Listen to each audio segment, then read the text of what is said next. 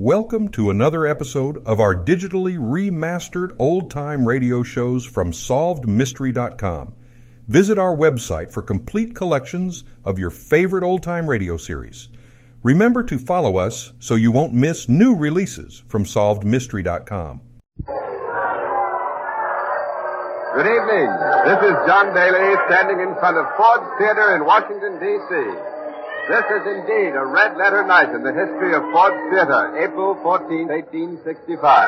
Because tonight, President Abraham Lincoln and his party will attend a special charity performance of the celebrated English comedy, Our American Cousin. Inside the theater, the curtain has already gone up. Outside, here in front of the theater, the crowd of curious spectators stand around. April 14, 1865. Place, Washington, D.C. You are there. Abraham Lincoln at Ford's Theater. CBS takes you back to one of the great dramas in our nation's history. All things are as they were then, except for one thing. You are there. You Are There is based on authentic historical facts and quotations. And now, Washington, April 14th, 1865, and John Daly. The damp and misty weather in Washington tonight has not dampened the ardor of the crowds who for 4 long days now have been wildly celebrating the surrender of General Lee to General Grant. The people here are in high spirits, gathered around Ford's Theater, which is a 3-story, red stone building, windows and entrances in gray. Tulteville's Saloon is on the right, Ferguson's Saloon is on the left, and both of them are jammed. The windows and doors of the houses along both sides of the street are open. People are hanging out of them for a look at the president. Although the curtain has gone up on the play, some members of the cast who are not on stage at the moment stand around in their costumes for a look at Mr. Lincoln. There's John Diet and Mrs. Helen Muzzy. There's young Miss Jane Gowdy and John Wilkes Booth, the handsome, dashing Shakespearean favorite.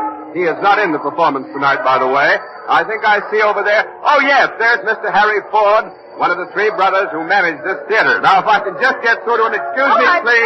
Oh, let me push through here. I'm sorry, but watch the cable. Oh, Mr. Ford. Mr. Ford. Yes, sir? Say, Mr. Ford, this is CBS. You have a great crowd here tonight. Yes, the theater is sold out. And have you raised your prices for tonight? Tonight is a charity benefit. The orchestra is $1, the dress circle and the parquet 75 cents, and the family circle is 25 cents. I see. Well, this is the second time President Lincoln has attended your theater, isn't it, Mr. Ford? Yes, and tonight he's going to sit in the same box. And I brought in that old rocker he likes. Oh, thanks very much, Mr. Ford. Not at all, anytime. Thanks a lot. I think I see John F. Parker, the president's personal guard, arriving on foot. Evidently, he's come ahead of the president to be on hand when Mr. Lincoln and his party arrive. Now, if I can get through to him, excuse me, please. Let me through. I'm sorry, but watch the cable. Mr. Parker! Oh, Mr. Parker! Say, Mr. Parker, this is CBS. Has the president's carriage left the White House? Is he on his way over here? Yes, he and Mrs. Lincoln left about 10 minutes ago to pick up Major Rathbone and Miss Harris. Well, aren't General Grant and Mrs. Grant in the party? No, they were supposed to come, but General Grant left on the evening train for Burlington. Oh, that's too bad. We kind of hoped we'd see the general as well as Mr. Lincoln. Say, by the way, who is Miss Harris? Well, that's Miss Clara Harris, daughter of the senator from the state of Maine. Oh, yes, of course. And Major Rathbone is an attaché at the War Department. That's right. Excuse me, right. Yes, the president's carriage is just coming down 10th Street now. It has crossed F Street. It's going to pull up right here at the carriage platform. The president is smiling, bowing, doffing his high black silk hat to the crowd, and the band that's been waiting here for this moment is picking up its instruments and getting ready to play. Burns, the coachman, is throwing up the horses now. The carriage is stopping at the platform. Forbes, the footman, has jumped down to assist the party as they get out. Mrs. Lincoln and Miss Harris are getting out, and now the president, followed by Major Rathbone. The band wants to play a tune. They're asking the president what it is he wants to hear, but it'll probably be Yankee Doodle, Marching Through Georgia, or Rally Round the Flag. The president just said something to the band leader, but in all of this racket, I just can't hear what he's saying. Oh, do you hear that? It's Dixie! Mr. Lincoln has asked the Union band to play the Confederate song, and they've responded with a will.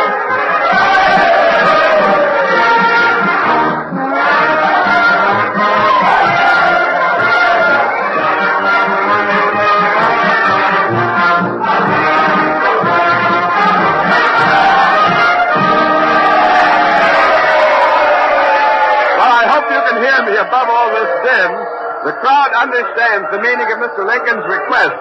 It's his policy of forgiveness and reconciliation with the South, of harmony for the nation. The war is over. The United States of America is now one great nation. And Mr. Ford is leading the way into the theater, up the gray stone steps. Mr. Lincoln's just a few feet away. Oh, Mr. President! Mr. President, this is CBS, sir. May I ask you a question? Fire away. Well, as you know, Mr. President, the newspapers and a part of the clergy have been opposed to your practice of attending the theater. And I'm sure that... Yes, I know. Some think I do wrong to go to the opera and the theater, but it rests me. I love to be alone and yet to be with the people. I want to get this burden off, to change the current of my thoughts. A hearty laugh relaxes me, and I seem better able after it to bear my cross. I understand, sir. Good night. Good night, Mr. Lincoln, and thank you. Now the presidential party has entered the door.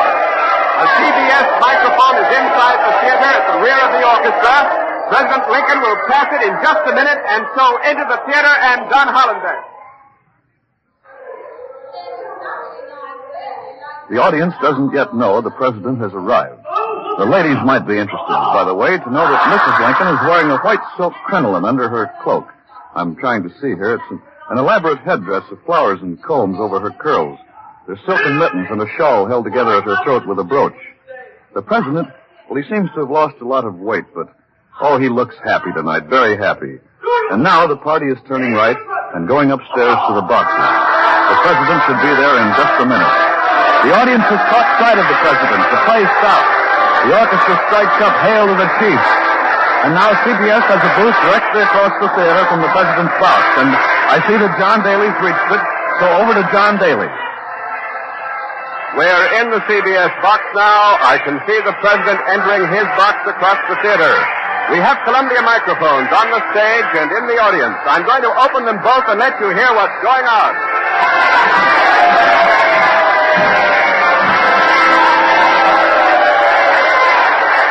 The president is in his box now. The audience is standing. Mr. Lincoln is acknowledging the welcome. Beaming, he nods his head and waves to the jam-packed crowd. And now, motioning towards the stage and the interrupted play, Mr. Lincoln sits down. The ovation continues, but following the president's lead, slowly, almost by sections, the audience resumes its seats and the play will resume in just a moment. Our American Cousin by Tom Taylor, by the way, is an eccentric comedy, as many of you probably know. It's a popular favorite, been performed at least 1,000 times. The play revolves around a typical, drawling Yankee in England who lights his cigar with an old will, burning the document to ashes, and thereby throwing a fortune into the hands of an English cousin. And now, the CBS microphones on the stage will pick up some of the dialogue. Lord Dundreary, a silly, foppish Englishman, is being teased by Florence the heroine, played by the star Miss Laura Keene. Yes, but a lonely one. What sort of night had she? Oh, a very refreshing one. Thanks to the draft I've described for her. What? Have you been prescribing for Georgina, Lord Dundreary? Oh, yes, quite. You see, I gave her a draught that cured the effect of the draught. And that draught was a draught that didn't pay the doctor's bill. Didn't that draught? Good gracious, what a number of drafts. You almost had a game of drafts. What's the matter? That was a joke, that was. Anyone can see the draft has been suspended. Miss Keene has very neatly injected a bit of the national peace celebration into the play. With Lord Dundreary making so much of the word draft, Miss Keene threw in the line, anyone can see the draft has been suspended. And everyone in the audience knows that General Grant suspended the military draft this very morning. That was quite keen of Miss Keene, if I may be permitted the pun. Well, the president enjoyed that joke, too. He's smiling broadly. The play continues, and we'll take you again to the stage presently, but on this gala night, the audience is as interested in the presidential party as they are in the play. Although, because of the angle at which the box is set, they can only see Miss Harris and Major Rathbone. The presidential party is occupying boxes numbers 7 and 8, the partition between them having been removed to make it roomier. The boxes are decorated with 4 flags. The president is seated in that old rocker that Mr. Ford told us about before. There's a chair at the door of the box in which John Parker, the guard, is sitting. He can't see the stage, but he can hear the actors' voices. Oh, evidently John Parker wants to see and hear, for he's now getting up from his chair and taking a seat in the dress circle with a clear view of the stage. Mrs. Lincoln is seated on the president's right, and from time to time she leans over on his arm and they exchange a few words.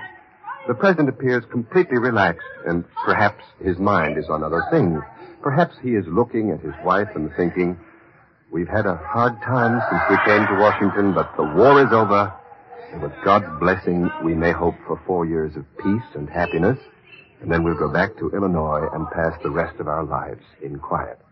But then it's more likely that Mr. Lincoln is just plain enjoying himself tonight, for the president is listening with obvious pleasure to Mrs. Mount Chessington, an English lady in the cast, and Harry Hawk, who is playing Asa Trenchard, the American cousin. Now, once again, our microphones on the stage pick up the play. Well, Mr. Trenchard, you are not used to the manners of good society, and that alone will excuse the impertinence of which you have been guilty.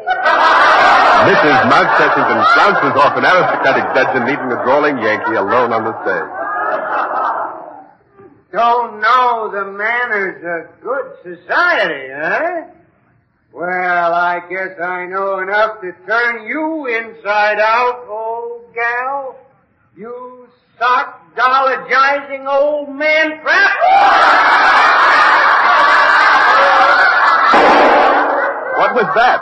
It sounded like a shot, but there's no shot in the play. One moment. Oh, Major Rathbone is struggling with a man in Mr. Lincoln's box. A man who is stabbing wildly at him with a knife. Major Rathbone's giving ground before that knife, and now his attacker has leapt over the railing. He's on the stage. The man has risen. He's running across the stage. He's gone through the stage exit directly under this box. That was Major Rathbone who shouted out, "Stop that man." Someone in the audience has leapt over the footlights after him. Something has happened. Something is terribly wrong. This is not part of the play. Blue smoke is curling from President Lincoln's box. I can't see him because Miss Harris and the Major and Mrs. Lincoln are surrounding him. President Lincoln has been shot. That was Mrs. Lincoln who just cried out, "He has shot Mr. Lincoln." The man did it. The man who ran across the stage. The man who grappled with the Major. John Hollenbeck is out there in the theater, already fighting his way up to the president's box. So go ahead, Hollenbeck.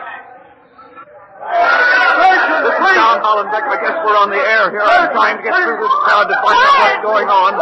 I don't know what's happened. I don't know what's happened. What is it? What's happened? Tell me what's happened. Someone has shot Mr. Lincoln. It was Booth. Who? One member of the crowd has identified Mr. Lincoln's attacker. He says it was Booth, the actor, John Wilkes Booth. We'll try to get someone who was in or near Mr. Lincoln's box. Let me through, please. Let me through. Watch the cable, please. Watch it just a minute. Thank you very much. The whole theater's in an uproar. Everyone's standing, running up and down the aisle. Women are moaning and screaming. Miss Keene is handing water up to Mr. Lincoln's box. Watch that cable, please. Men are lifting up an army sergeant and army surgeon up on their shoulders. The stage is swarming with people.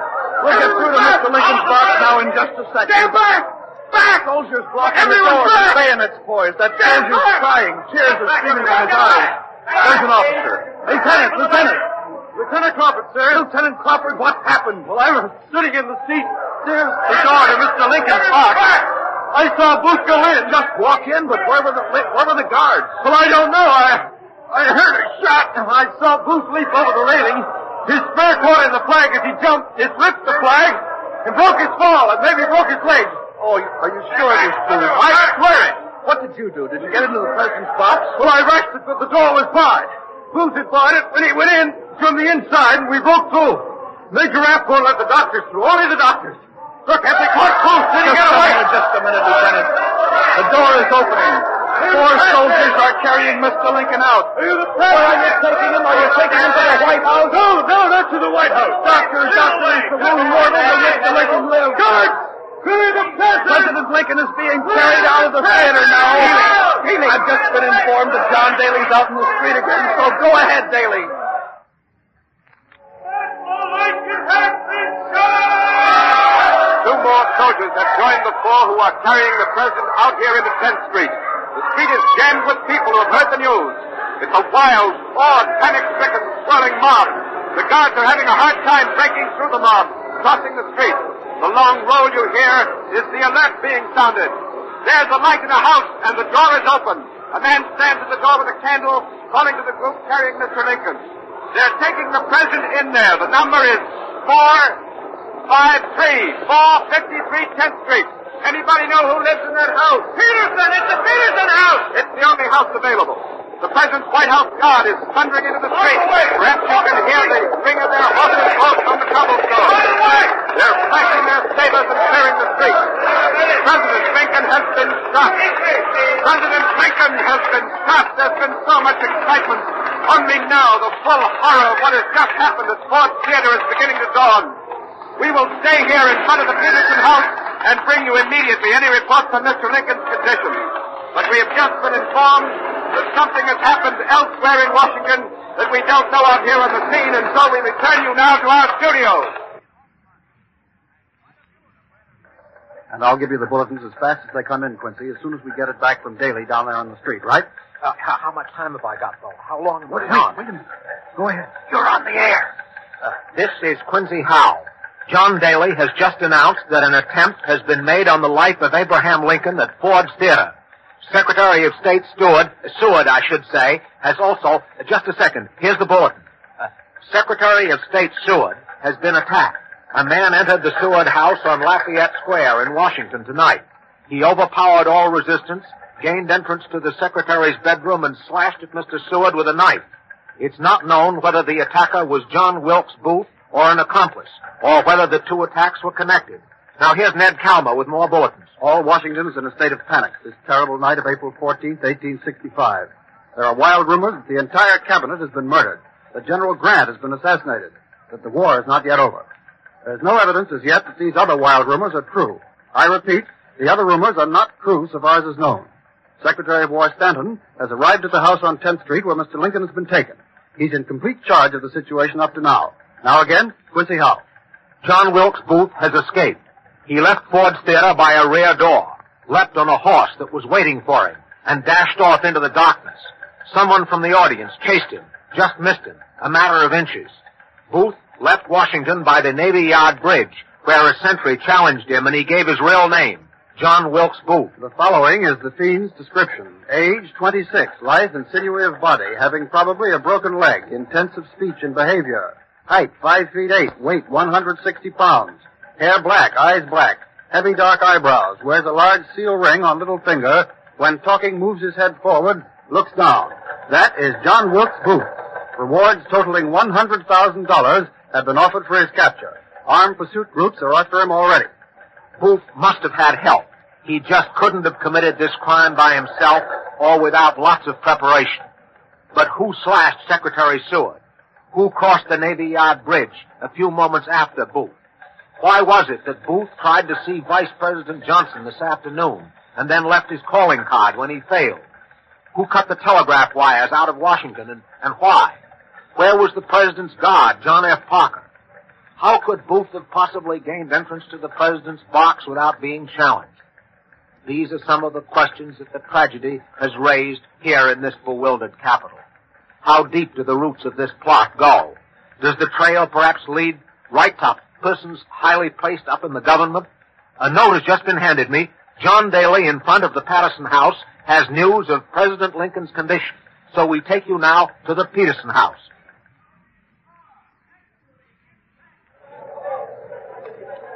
This is John Daly in front of the Peterson house, where President Lincoln was carried after he was shot in Ford's Theater across the street. The President is sinking swiftly. He has not regained consciousness since Booth sent a single bullet fired at close range into the area behind the President's ear. The surgeons are discussing now the question of removing that bullet. Mrs. Lincoln is in there at the bedside, so is the President's son, Captain Robert Lincoln. Tad, the President's younger son, is at the White House. He has been assured that his father will live, but this was told the lad only to quiet him. Major Rathbone was slashed about the arm and shoulder by Booth and fainted from a loss of blood. He has been taken home. In addition to Secretary of War Stanton, most of the cabinet members have arrived, and here comes the Secretary of the Navy, Mr. Gideon Wells. Mr. Wells, this is CBS. We know how great your grief is at this moment, sir, but there are so many questions still to be answered about this frightful tragedy. Will you help us? Who is this amazing madman, John Wilkes Booth? This lunatic, this unspeakable Judas, is a known secessionist who did not have the courage to don the uniform of his cause. But what possible motive, sir, do you think he could have had in committing this hideous crime? Only a mind deranged could have given birth to such an act. It may be that he thought to kindle again the dead spark of rebellion. If so, he is as great a fool as he is a villain. The war is over. The Union will stand. Booth has done the Confederate cause more harm than he can imagine. What about the South, sir? What will the South think of Booth's act? I do not know the mind of the South, but I predict that when the men who fought with Lee, in uniform, under a flag, and according to a clean code, here of this day, they will shrink with horror from this vile deed. Assassination is not an American tradition. It never stuck in this country until tonight. Thank you, Mr. Wells. I know that as Mr. Lincoln's friend and Secretary of the Navy, you want to go in and see him. A note has just been handed me. It says, "Oh, this is sad and tragic news. The President's pulse is still falling. His breathing becomes more labored." That's all the note says. As this night of unutterable gloom and sadness wears on, stern resolve melts.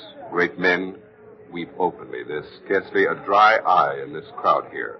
The door to the Peterson house is opening once again, and Mr. John Hay, President Lincoln's private secretary, is coming out. Mr. Hay, over this way, please. Yes, sir. Mr. Hay, you've been close to Mr. Lincoln. Did he have any fear that he might be struck down before his great work was finished? Our beloved president constantly received threatening letters, which he filed away in an envelope. In March last month, there were 80 letters in the envelope. It was marked assassination. You mean letters from cranks and that sort? Yes. In 1860 in Springfield, Mr. Lincoln saw a double image of himself in a mirror. One face held the glow of life and breath. The other shone ghostly pale, white, portent of a safe passage through the first term, and death before the end of the second. That was 5 years ago, then, that he had this omen. Yes, but only last week the president dreamed that he was walking through the White House amid the sound of great sobbing. In the east room, he came upon a coffin guarded by soldiers, surrounded by a weeping throng. The president asked, "Who is dead in the White House?" And the soldier replied, "The president. He was killed by an assassin." Well, how did Mr. Lincoln feel about these presentiments? Perhaps he answered that question this afternoon. He was walking across the White House grounds, and he passed some profane, drunken men. Mr. Lincoln remarked to his guard, "Cook, do you know, I believe there are men who want to take my life, and I have no doubt they will do it. I know no one could do it and escape alive. But if it is to be done, it is impossible to prevent it." Thank you, Mr. Hay. The tragic news of the attack on President Lincoln has spread around the world.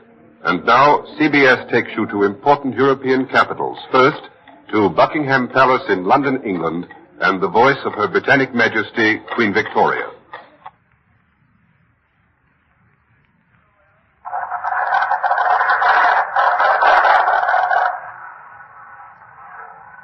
I speak to Mrs. Lincoln. No one can better appreciate than I, who am myself utterly broken-hearted by the loss of my own beloved husband, what your suffering must be. And I earnestly pray that you may be supported by him, to whom alone the sorely stricken can look for comfort. And now to the French capital.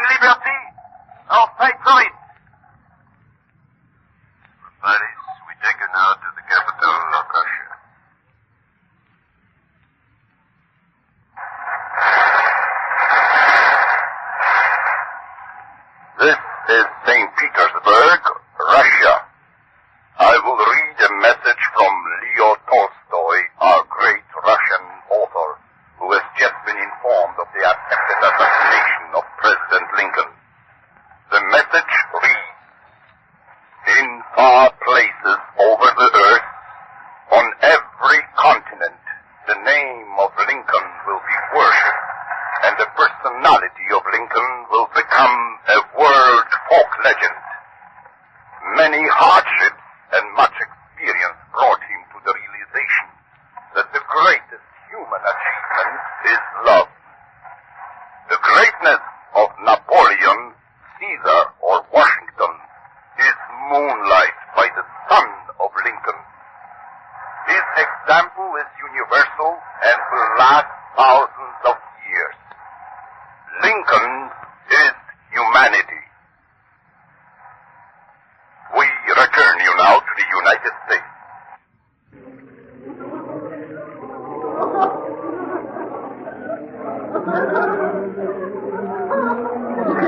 This is John Daly in front of the Peterson home on 10th Street. It is past 7 o'clock in the morning, April 15, 1865. President Lincoln was shot last night at 10:15. Doctors say there is no hope. The long vigil will soon be over. Here outside the Peterson house, a cold rain is falling. The sky is dully gray. The early morning mist is like a shroud. The hearts of men and women are overflowing with grief.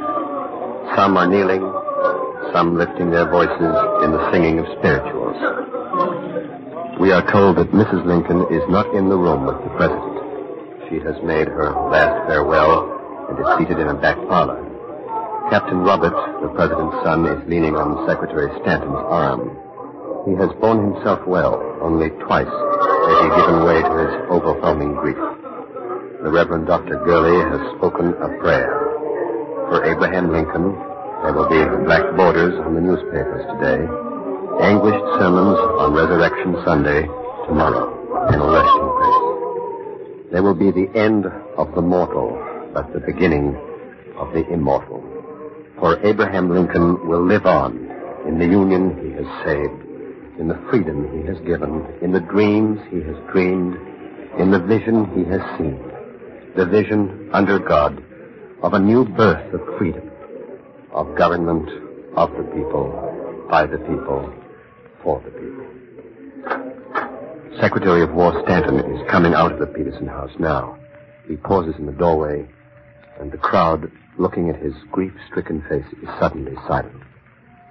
Mr. Stanton, how is Mr. Lincoln? Now, he belongs to the ages. The dread thing that we have awaited is come. President Lincoln is dead. The victim of Booth's vicious... Washington, April 14, 1865. Abraham Lincoln is assassinated at Ford's Theater. Thank you for joining us and enjoying our digitally remastered old-time radio shows from SolvedMystery.com. Please remember to leave us a review and to follow us for frequent releases.